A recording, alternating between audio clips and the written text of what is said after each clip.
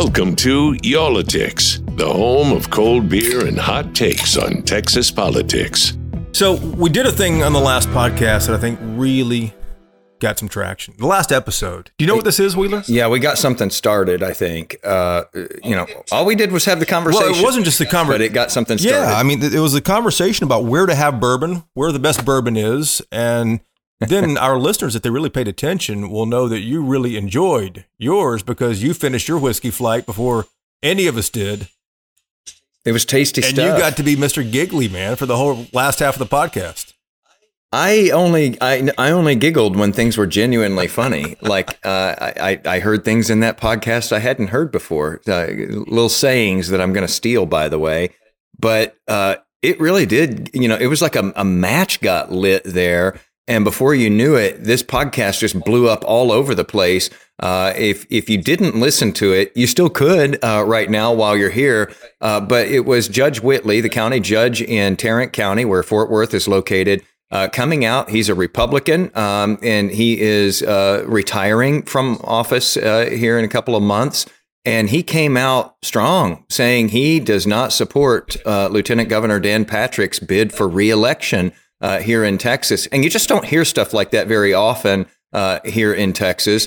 And man, this thing got picked up everywhere. The next day, you see it blowing up all over these other different news outlets picking up on this. And then it started one foot falls and then the next shoe and then the next shoe. And now we've heard of a couple of Republicans who are not in support of Lieutenant Governor Patrick. So before we dive into that, let's dive into the fridge and see what you're working with here today. I know you probably wait. You know what? You walked away with a bottle of whiskey last week from Acre Distilling Company in Fort Worth. Did you pour a splash? Well, that makes it sound like I took it. I actually bought it. You paid for it. So I paid for it. We got you home safely, so it's okay.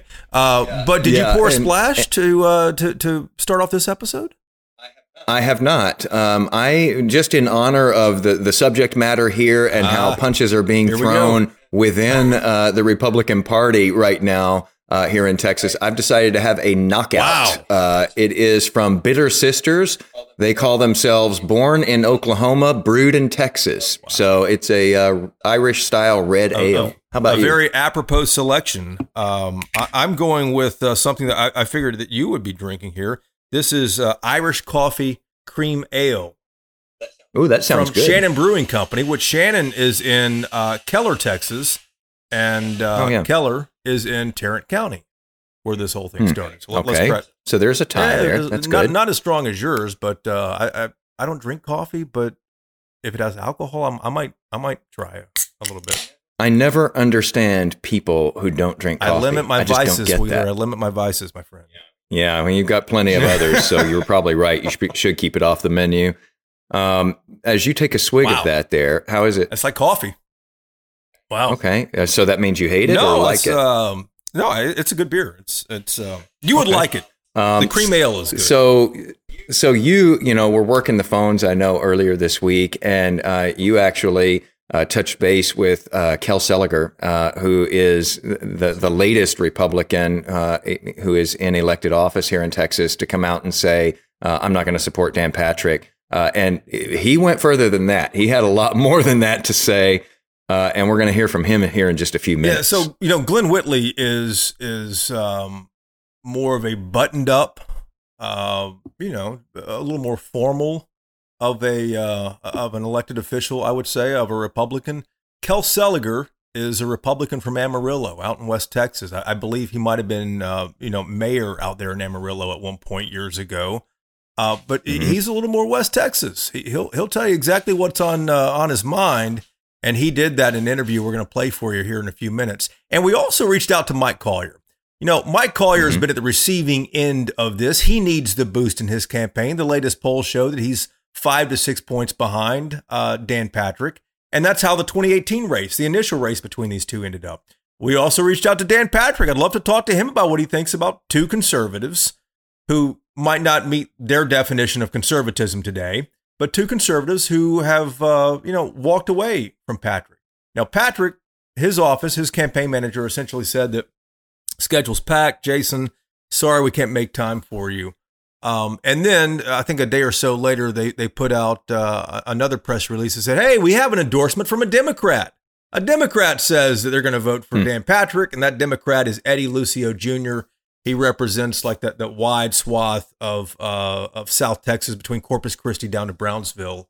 And Eddie Lucio Jr., for anyone who's watched any Texas politics for a while, is a Democrat, but votes with Republicans a lot of times. So on the Democratic side, they're saying this is not a surprise, no love lost here.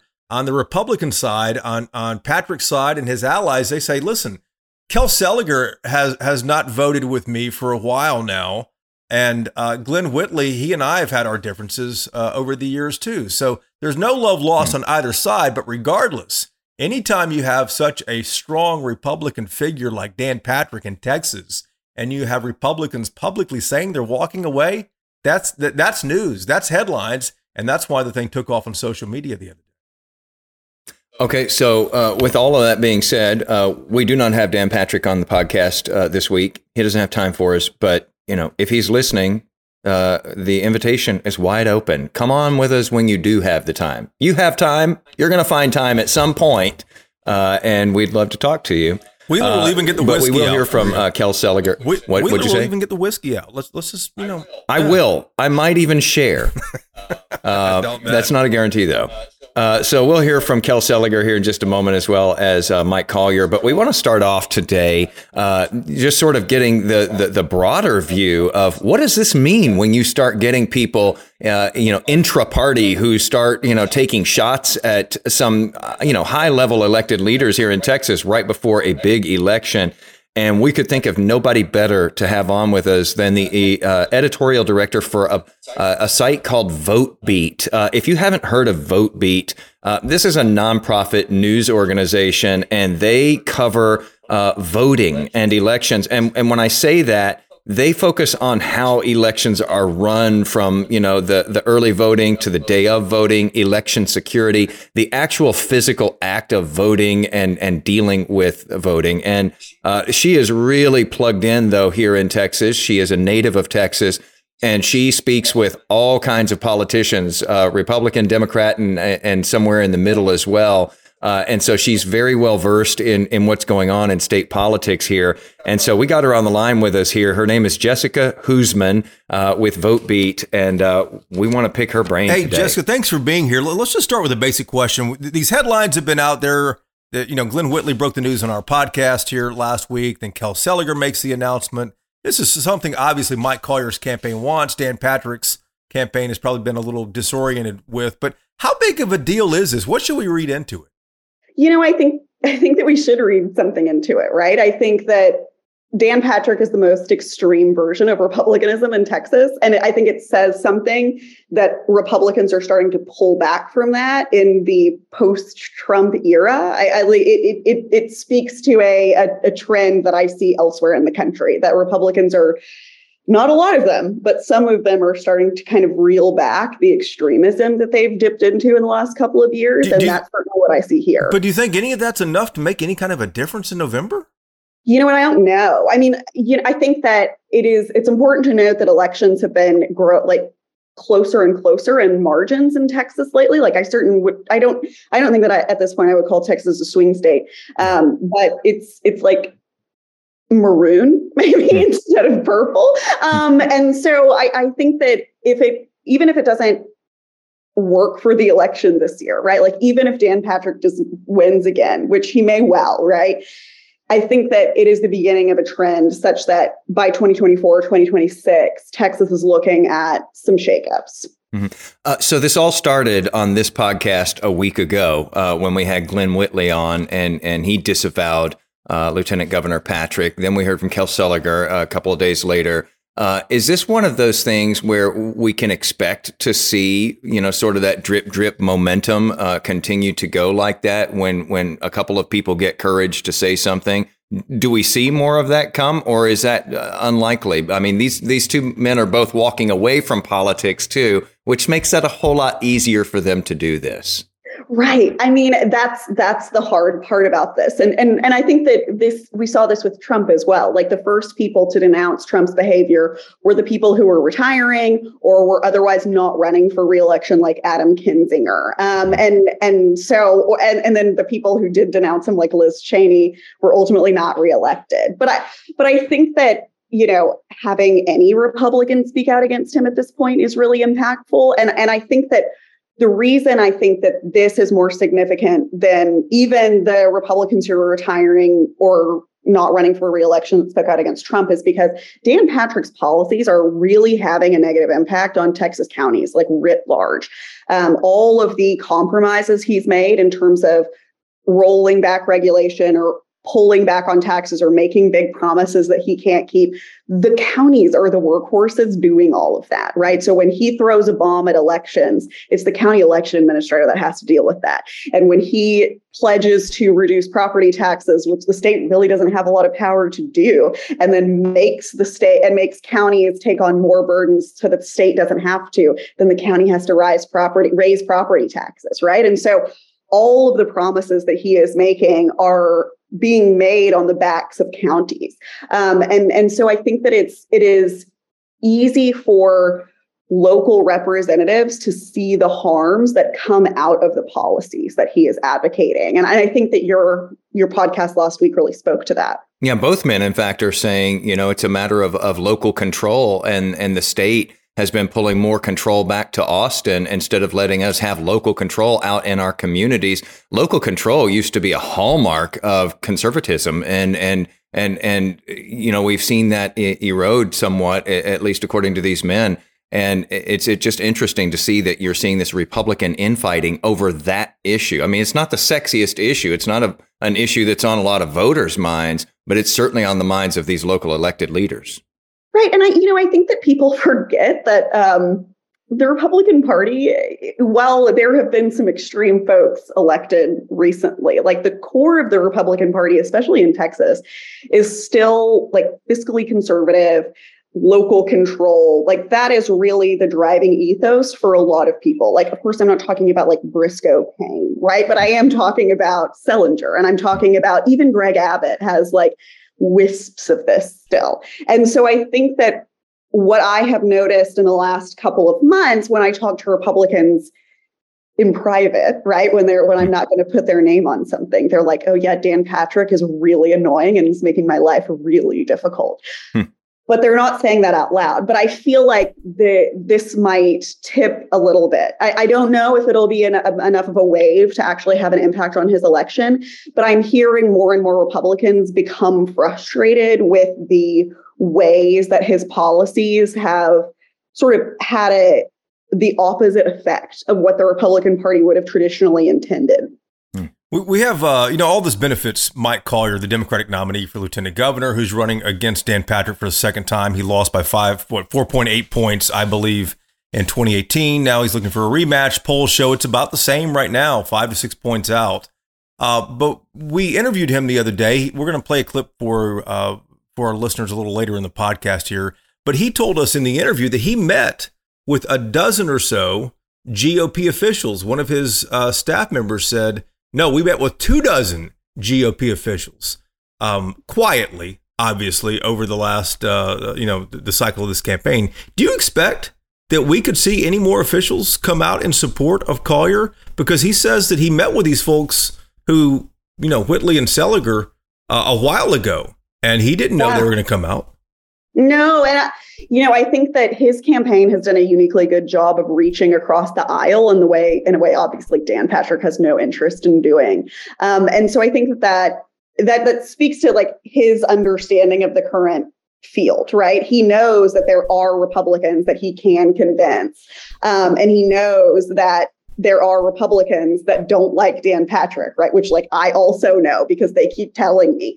And so I think that he's smartly sort of run a campaign that is very middle of the road and has actively reached out to the representatives in the districts that are most negatively impacted by the things that are happening because of Dan Patrick. And that's smart. Like that is a really smart thing to do because it is true, right? Like counties especially county elections offices, right, given all of the changing elections, have been absolutely ransacked. And it's not a good situation in Texas counties right now. Like, the job turnover is incredibly high. Property taxes obviously are incredibly high. And this is all a direct result of the policies that he advocates. And so going directly to the local officials who are hearing complaints from their constituents about these policies is how you do that. And I think he's done a really good job. Yeah, it's a strategy that seems to be paying off for him, at least right now. But even with the GOP endorsements, Jessica,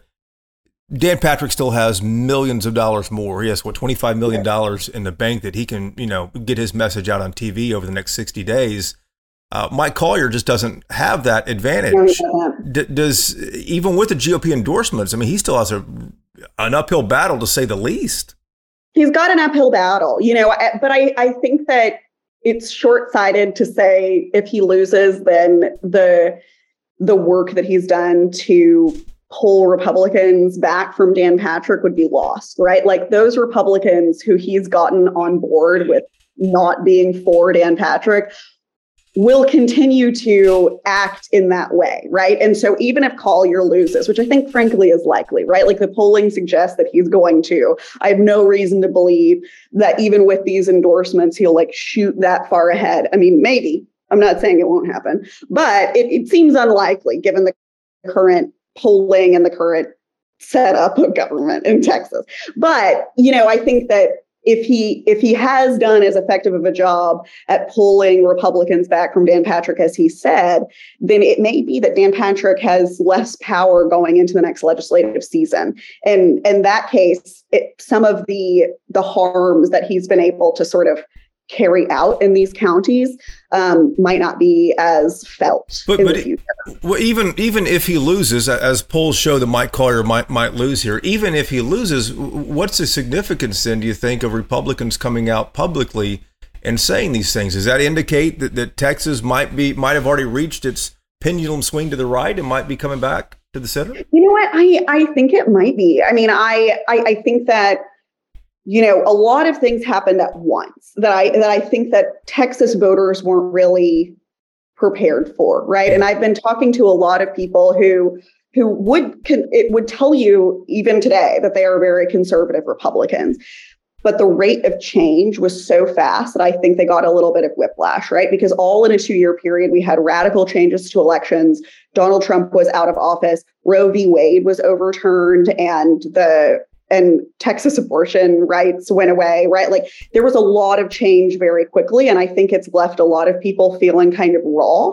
And so I really do think that this might be sort of the apex. And another reason I think that is because, Texas could have done the 2020 election was stolen dance like Arizona did, right? Or Georgia did, and it didn't, right? And Greg Abbott appointed John Scott to be Secretary of State, who is fundamentally a moderate Republican, and conducted a pretty cogent and well-run recount to satisfy everyone's concerns. He wrote a very detailed report that was some small problems, no fraud, everybody calm down, right?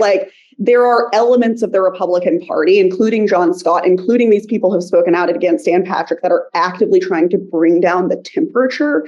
And so I think that tells me that maybe we're on the downswing. And I don't know that means that Democrats are going to start winning, but I do think that means that Republicans are going to start being less radical in their speech and in their ability to sort of shift policies around.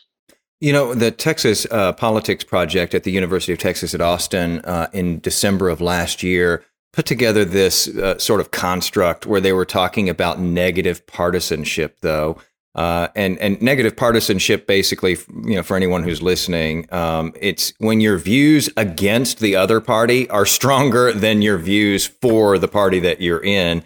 Yeah. They found that Democrats were split 50-50, but then they looked at Republicans and found that the negative partisanship was about 2/3 of Republicans here in Texas. So, basically they're saying there are 2/3 of Republicans here don't like the other party more than they like their own party, and so will vote accordingly. So I wonder if you're Dan Patrick or really any other Republican in power here, do you worry too much about somebody going and voting for Mike Collier or the Democratic candidate when you know that a lot of your voters just can't stand the other party and you will be the lesser of the evil to them every time?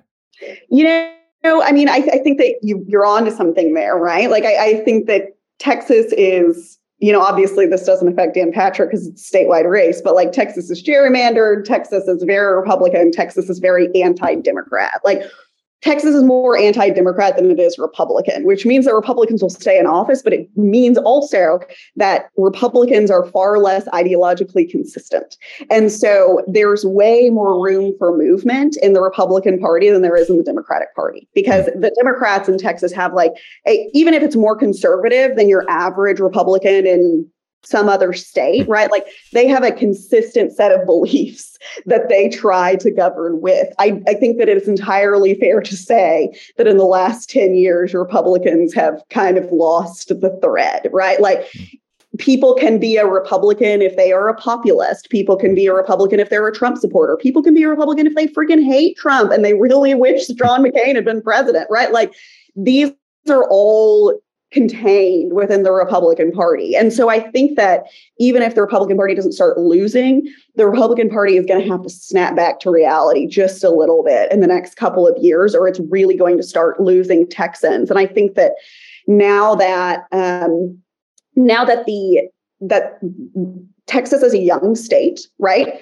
Texas has a lot of previous non-citizens that have become citizens. We're talking about a real big shift as boomers start to stop voting for reasons. And as people grow into voting age, right? Like, we're already seeing a generational shift in Texas. And so if the Republican Party is feeling like they have to move back on some of their most extreme positions right now, I think that sort of sets the stage for a leftward movement in the state, like slow and comparatively not as left as other states, but Texas can't really get any farther right. So I guess the bigger threat then for somebody like a Dan Patrick in this case is not necessarily that all of your voters are going to go vote for Collier, even though, some Republicans are coming out in support of him.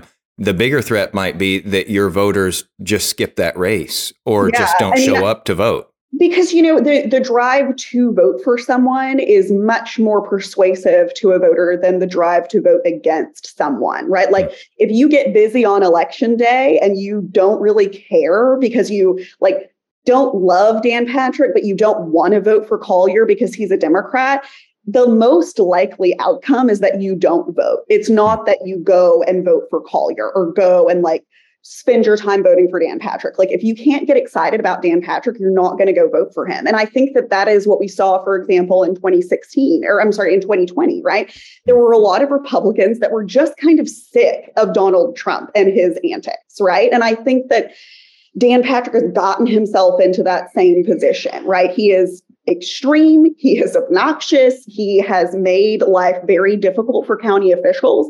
And you can only do that for so long before you start losing people who have a job to do, right? Like, the county judge that you interviewed, he has to get up every day and make Tarrant County operate. And he has to answer to his citizens if he doesn't. And he is increasingly unable to answer to his citizens because of policies that are being forced upon him by the state. And so that's not a very tenable position. And so I think, it may be that Dan Patrick is polling well, but it's a lot easier to answer a poll than it is to go turn out and vote. And so that lack of energy and enthusiasm might have some impact. Like, I'm not convinced that Dan Patrick is going to win, but I think that the election will be closer than the polls suggest. You think so? Closer than 2018? 2018. I mean, that's my guess right now. Like, if I had $5, I'd put a bet down, but probably not more than that. The other thing that Mike Collier has made a point of since he ran 4 years ago, and he's running right now, is that he's a former Republican. And his work as an accountant, he's around Republicans all day long. He has experience, some experience with oil and gas, too. How much of a role do you think that plays in him getting these meetings with Republican officials and him actually appealing to people with conservative values? I think it really plays a big role, right? I think if you take a look at Florida, right? The Democrats have picked Charlie Crist, who used to be a Republican, right? And that's their pick to run against Ron DeSantis, right? And so and in the same way that Biden, an extreme centrist who posed himself, I mean, even if he's not governed necessarily that way in his first term, he presented himself as the centrist alternative to a very extreme candidate. And Charlie Crist is going to present himself as a former Republican running against a very extreme Republican. And Collier is trying to do the same thing. And frankly, it's a winning political strategy, right? This is not a state that has a ton of Democrats. Like, it's just not. Like, you've seen the polling. I've seen the polling. And so if you're not appealing to Republicans, you're not winning. And so I think that his ability to play that role, to say, like, I'm a numbers guy and I work with Republicans and I used to be a Republican. I'm not a Republican anymore because, geez, have you seen this party lately? Right. I think that's a mindset that a lot of people can identify with. And especially in, the more educated suburbs that are polling away from the extreme wings of the Republican Party, that approach, I think, is intelligent. Like, it's a smart thing to say, I'm not that different from you. I just can't do that anymore, but maybe you can't either. Like that, it's a smart political strategy. And I think he's taking a leaf from the playbook of Biden and Crist, and that's intelligent. Jessica, just for our listeners here who may or may not be familiar with VoteBeat, you all uncover a lot of election issues, like actual, issues that affect the physical voting process and the security of elections and so forth. And you all have been expanding. Right now, you're in Texas, Arizona, Pennsylvania, Michigan. You're going to be in Wisconsin by the end of the year. Something that stuck out to me there is all of those other states you all are in are considered battleground states. So why Texas? What was it that made you all be drawn to Texas? You know what? I'm from Texas. I love Texas, and I wanted to live in Texas. And I know a lot about Texas. I've been covering voting in Texas forever, and so it was close to my heart. And so when they brought me on to be editorial director, I asked if we could do Texas. And I think my thought is that Texas is a huge state, right? Like, it's a gigantic state. It's about to be a swing state, even though it's not right now. And if we can get in and really understand the dynamics of this state before it goes purple, then we're going to be in a really good position to talk about the long-term changes that are happening in this state that's about to be incredibly consequential on the national level, right? Like, Texas is already a really big deal in presidential politics, given how many electoral college votes we have.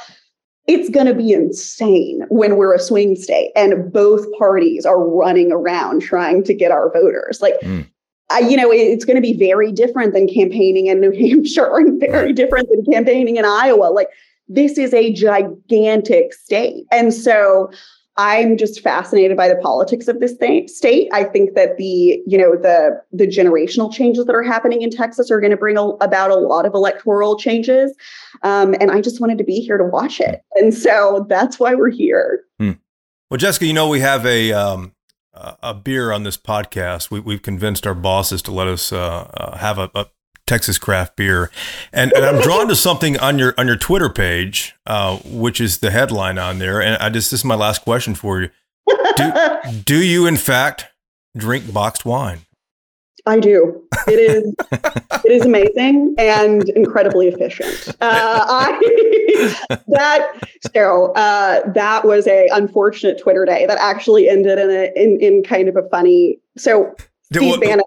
Well, let me tell our listeners here too. On your Twitter page, Jessica Huseman, Huseman, the banner photograph up there is a quote, and you're going to tell us who the quote is from. But it says, "When asked if she does in fact drink boxed wine, Huseman replied, quote, like water." And I cracked up when I saw that. But go ahead and tell us where this is from. So a few, maybe 6 months ago, Dan Patrick. Got Dan Patrick on the brain now. I do. Yeah. Thanks. You've ruined me for this day.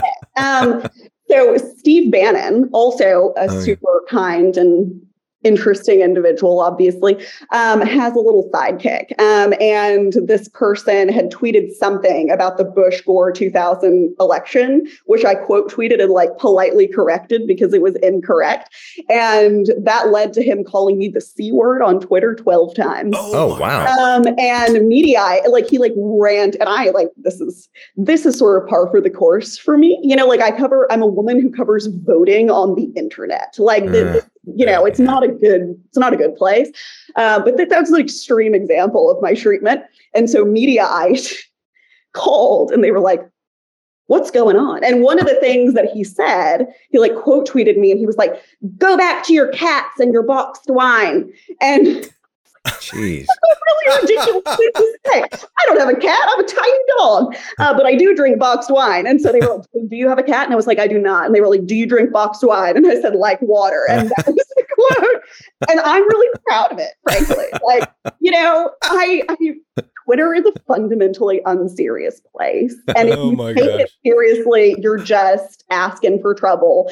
And so you just got to lean into your bad habits. And my bad habit is that I really just do love a boxed wine. I do. Everybody has their vice. That quote is epic, though, Jessica. I love that. I would show that off, too, if someone quoted me on that one. Exactly. And I had this great banner up there before that was this hilarious email that I got from a FOIA, and it said hi, and then everything was redacted, and then it said thanks. And this is still better than that, I think. So. Probably so, yeah. But both of those sound great. The other one sounds we won't blame you at all for drinking that boxed wine either, considering when you describe it out like this, and the hate that you receive there on Twitter just for doing a job that happens to do with elections, which are fundamental to democracy, by the way. Yeah. Drink up. That's it's unreal that people come at you that hard on they Twitter. Do, but you know what, though? They come at me a lot less hard than they come at election administrators these days. Yeah. Oh, yeah. We're doing something on that, too. Oh, my goodness. It's so destructive to democracy. And so I'm happy to be covering it, even if it's terrible. And I know that my treatment is comparatively less awful. Jessica, so we're gonna have to have you back in the future to talk about 100%. The whole election offices thing and what we can expect going forward into the midterms and into 2024 as well, because there's been some interesting stuff going on there that you all have been reporting about. So we'll have to have you back to talk about that. And maybe for that episode, we will have boxed wine as well instead of a beer.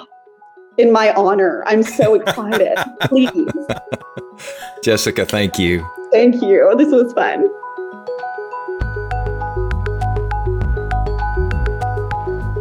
All right, so some really good context there from Jessica Huseman with VoteBeat. And now we can sweeten the pot just a little bit here. So if Dan Patrick wants to come onto the podcast with us, I will either break out the whiskey that I bought last week, or we could have boxed wine. Whatever will get him on here with us, just to discuss this, because these are rumblings we don't usually hear in state politics in this state. I love the boxed wine quote. That's one of the best quotes. One of the best, just little nuggets we've had on here forever. That Mediaite is going to ask that question.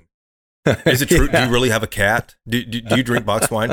Who the hell asked that question? Why would you ask that question as a journalist? But anyway, that quote is almost as good, and I'm not being political here. That quote is almost as good as Judge Whitley's quote was last week when he talked about how he avoids showing up at Dan Patrick campaign events by saying that he had to wash his cat. I had never heard that one before. That's why I started giggling. It wasn't the whiskey. That's funny. I'm going to use that. That was pretty good. Yeah, you lost it in that response last week. All right, so let's go out to Amarillo right now and talk to State Senator Kel Seliger. And forgive me for the sawing in the background. You hear that, Wheeler?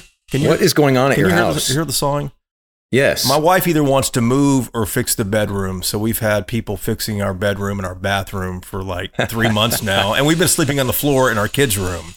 Geez, so she got her way for sure. She gave you two things, and you had to choose the one that you wanted the least, right. or wanted the most out of the two. I don't want another mortgage, so I'm going to sleep on the floor for a while in my kids' room. Very effective, Mrs. Whiteley. But let's get back out to Amarillo and talk about State Senator Kel Seliger. He's a Republican who has been in the state Senate, a fixture in the state Senate since 2004. Before that, he was in local politics. He's been around for a while. But as we mentioned, there's no love lost between Kel Seliger, the Republican, and Dan Patrick, the Republican. The two agree on a lot of things, Seliger said, but personally, they just do not get along. And you can hear what he has to say about that in just a moment. But this isn't a surprise for other reasons to people who watch Texas politics. Kel Seliger, Senator Seliger, did not endorse Dan Patrick back in 2018 when Patrick ran for re-election. This time, Seliger says, I'm taking it a step further. Not only am I not going to endorse Dan Patrick, but I'm going to vote for Democrat Mike Collier in this race. We started the conversation with Senator Seliger there. Here's what he said. Senator, we appreciate you taking some time for us here. You did not endorse Dan Patrick in 2018. Now, 4 years later, you say you're going to vote for Democrat Mike Collier. Tell us how you arrived at this decision. Well, first of all, Dan Patrick didn't endorse me in 2018. And I was also a Republican running for re-election. And I'm voting for Mike Collier, partly for Texas and partly for the Texas Senate. And the more and more, the Republican Party has been getting more and more extreme in the state of Texas. And we need somebody in that office who's going to represent all the people of the state of Texas, regardless of their character, their color, or personal philosophy, or things like that. We need to be far more inclusive, and we need to get back to real conservatism, not just talking about conservatism. When you pay $20 million to buy something called the Texas State Gold Bullion Depository, and the state of Texas has no gold bullion, a measure which Dan Patrick supported, that's not conservative. When you take away, when you're opposed to things like local control, that's not conservative. When you work to undermine public schools by taking money that would go to public schools and give them to private schools, that is not conservative. On the Senate side, the Republican caucus in the state Senate works under threats of demotion. And if they differ from the lieutenant governor's viewpoints, they are penalized. And vindictiveness is not an element of leadership. You know, Senator, a lot of people might look at this and say, listen, you're not running for re-election. It's easy for you to say this stuff now, but you were publicly sparring with the lieutenant governor for several years over things. In 2017, the lieutenant governor made big pronouncement that he had 30 priorities, 30 legislative priorities. No other lieutenant governor had really done something like that. I voted against 2 of them. And for that, I lost my chairmanship and I lost membership on things like the Finance Committee, which was a real slap in the face to the people in West Texas. And that's the way the Senate runs. On the right, you're going to hear from fellow conservatives. I'm sure you already have, who's going to question your Republican credentials. What do you say to them? Are you still politically conservative? I've been a Republican. I've always been a Republican. I've always been a conservative. But that does not carry with it the obligation to meet other people's standards of conservative. It is a huge, big government measure to take away from cities the right to regulate the number of chickens that people keep in their backyards, a bill that Dan Patrick supported.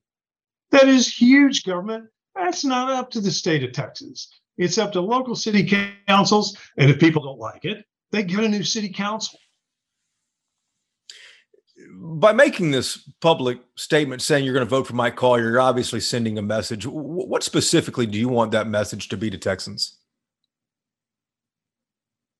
That we need to, as we become more and more diverse in the state of Texas, our leadership needs to adapt to that diversity and try to represent all of the people in the state of Texas, even the ones with whom we have philosophical disagreements.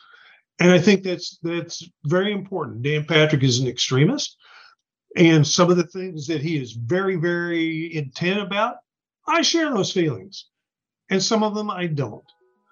And I think we need to get back to good, moderate leadership that represents all the people of the state of Texas. Senator, we appreciate you taking some time this morning. Thank you for having me. Okay, so as you said there, Jason, West Texans are a different breed. Right. They do not pull any punches. They lay it out there. It's rugged country. You don't have time. It's too hot. You don't have time to be flowery. You lay it out there and you let it be known what you think. And he certainly did that. Yeah, indeed so. And the person who benefits from all this, the person we haven't talked to, the person I haven't seen really quoted in all this coverage over the last week is Democrat Mike Collier. He's on the receiving end of all these glowing headlines about two Republicans coming out in support of him rather than their own party member, Dan Patrick. So we reached out to Mike Collier, and Mike Collier agreed to come in studio. Just in case you're picking up 30 minutes into this podcast here, we did call Dan Patrick. Dan Patrick's campaign manager said, hey, listen, he doesn't have time on the schedule this week. So we had Collier in, and the very first question I had for Collier is, does all of this represent anything more than just two disgruntled Republicans, Kel Seliger, the senator from Amarillo, and Glenn Whitley, the Tarrant County judge? Here's what Mike Collier had to say. Mike, good morning to you. Does this represent, with Kel Seliger and Glenn Whitley, does this represent anything more than just two disgruntled Republicans? Oh, I think so. I mean, Jason, I've been running around the state now for quite a long time. And when I travel the state, I talk to Democrats, of course, but I also talk to independents. I also talk to Republicans. I've got a lot of Republicans in my personal life, in my professional life, and I've spoken to those guys many times. No, I think they're concerned about the direction of the state. The lieutenant governor has outsized influence on where we go as a state, and we are not headed in the right place. For example, Glenn Whitley is very concerned about property taxes. He's very concerned about local control. He ought to be. So am I.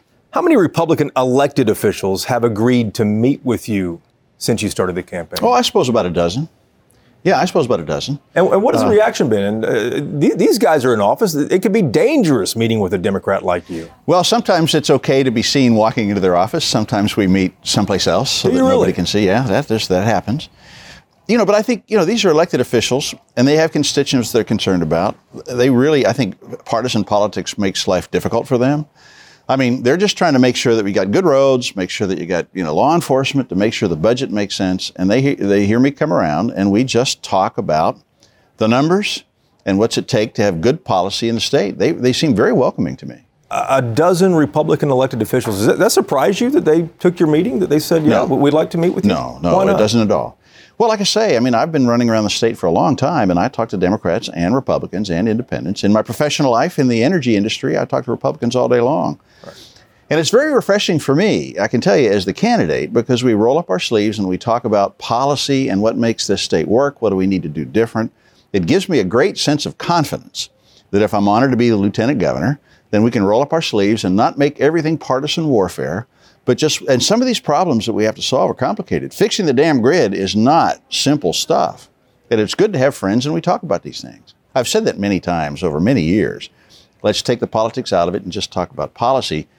It's challenging to do that in today's environment, but when you have folks on the other side of the aisle, and I'm not aware of this ever happening before. I don't think it's happening around the country, but it's happening here. And you have folks on the other side of the aisle saying, I know him, I've met with him, I agree with him on many things. That helps me a lot. Well, what role will Seliger or Whitley play in your campaign, if at all? Will they appear on mailers and ads, write you a check? Do you think they'll have any role at all? Well, I don't expect them to write any checks. I have to do all that work myself. We'll see. I think they have a strong desire to see me win this race. And they have their networks, and I'm not going to make them part of the team. We're not going to have a daily conference call. I'm not going to ask them to do X or Y or Z. But I would say this, they are sufficiently enthused to come out publicly, and I think now they want me to win. And I suspect that they'll help, and I hope they do. Mike, thank you very much. Thank you, Jason. And now we wait. All of these ingredients just kind of sit in there and ferment. And we've got 2 months, almost 2 months, before we hit election day here. Does this start to percolate? Does this start to get into people's minds? Does this start to make them think, well, if they feel that way, maybe I do too? Or do they think if they feel that way, I definitely don't feel the way they do? It'll be interesting to see how this goes. It'll also be interesting to see, is this a drip, drip, drip? Are we going to see more Republicans come out and have something to say about this race in particular, or maybe even other races. Sometimes these things create a momentum that can't be predicted. Yeah, we're less than 2 months out, Wheeler. Yeah. I said almost. Yeah. That's what that means. That's my bad. Let's cut that correction out. Can we edit that out? That correction? Because Wheeler does not like to get corrected. No, let's leave it in there. Are we going to leave it in? Because then we have the correction to the correction. At the end of the day here, what's going to be fascinating to watch, to see, is if indeed anyone else comes out and backs Mike Collier. Any other Republicans come out? And I asked Collier and Collier's team, do you expect anybody else to come out? They said, we didn't expect these two guys to come out. We met with them weeks and weeks ago. We didn't know they were going to come out and say this. They just kind of dropped this thing on all of us. They dropped the first one on Politics here. So we don't know if anyone else is coming out. And then I said, well, how many people did you guys meet with? And Mike Collier said, well, we met with about a dozen Republican officials. And then his campaign manager said, no, it was closer to 24 Republican officials who took that meeting with us. So we very well could see another Republican or two maybe come out in support of Mike Collier. But at the end of the day, what does this mean in less than 60 days to the election? Does it give other Republicans permission to vote for Mike Collier, who used to be a Republican, or is this a race they just skip as they go on down the ballot? And as we sign off for one more week, I will put it out there, since we're throwing out invitations today. If you are in a party, it doesn't matter which one. If you are in a party and you hold elected office, especially if you plan to continue to hold elected office and you're ready to go endorse a candidate from the other party, do it on Politics. Reach out to us and we'll get something started all over again. I think it's fascinating to see what's happening here. And so we'd love to be the forum for that. And for those elected officials, Wheeler might even share his whiskey with you. I'll tell you this. I don't know if I have enough to go around for everybody. Well, how many do you expect? I don't know. How many we'll expecting, man? Wheeler is very it's a weird protective. Year, man. Yeah, he's a real guardian on his thing. So don't correct him. Don't try to take what's his. That's the only advice I would leave you with here today. Thanks so much for listening. As always, we'll see you next week. That's good. All right.